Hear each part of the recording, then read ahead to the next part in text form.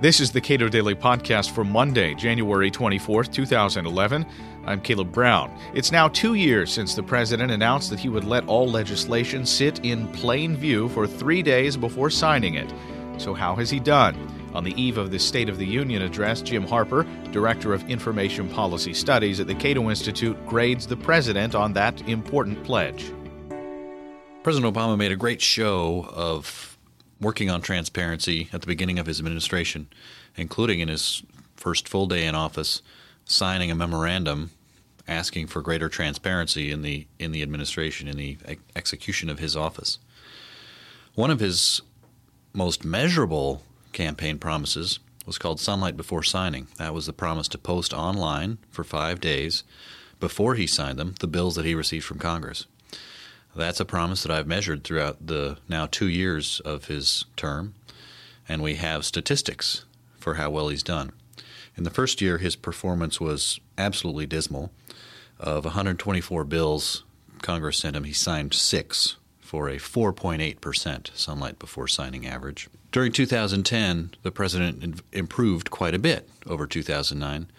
And you can see month over month improvement in Sunlight Before Signing. And with a very strong December, frankly, at the end of his first 2 years, which was actually midnight on January 19th, the president creeped up to just over 50% on his Sunlight Before Signing average, 50.393%, if you like the details. Republicans in taking over the U.S. House have instituted a bunch of similar rules relating to legislation that they're putting through the process there. What are they planning on doing? From time to time during the last Congress, Nancy Pelosi, the Speaker of the Democrats, the Democrat-run Congress, agreed to put important bills online for 3 days before House votes. Republicans have tried to make that an institutional process with a rule that would allow objection to votes, essentially require bills to be posted online for 3 days before the House takes its vote.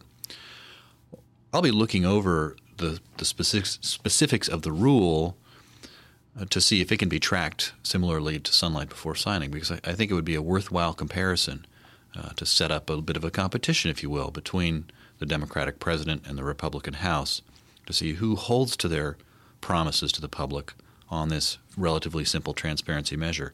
There's plenty that both can do to improve the transparency of the government. Again, the Obama administration, all in good faith, I think, has produced a lot of heat, but very, very little sunlight. Lots of projects, lots of ships sailed, but we really haven't seen the kind of change that I think people were expecting and that people wanted at the beginning of President Obama's term. Now, the language that was used in these various promises that made by House Republicans in making this an institutional rule has been 3 days in an electronic format. If that's step one, step two then is what? In electronic form is a very important thing to assess.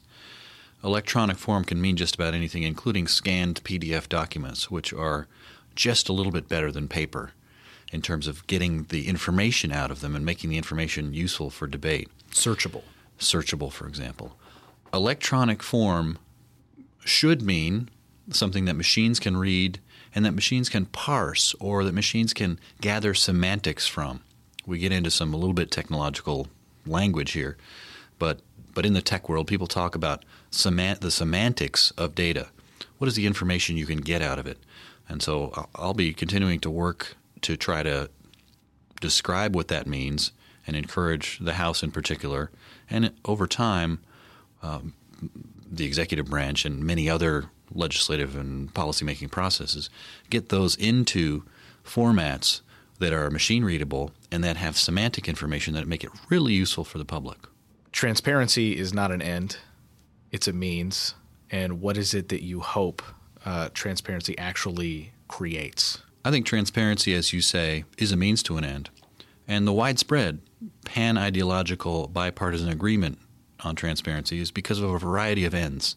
It's fair to say that liberals and progressives believe transparency will validate federal programs and root out corruption. Libertarians and some conservatives believe that transparency will lead to overall reduced demand for government when people see where their money's going and how it's being wasted. Either way, I think we're better off. Libertarians don't want programs to be failing. If some are validated, let's go forward with getting that done. If corruption is rooted out, let's go forward with getting that done. I think the ultimate end of transparency will be to have a government that functions better, for one, and that's also quite a bit smaller because the American people can do the oversight of Congress that should be done. Jim Harper is Director of Information Policy Studies at the Cato Institute. You can read more of his work at cato.org.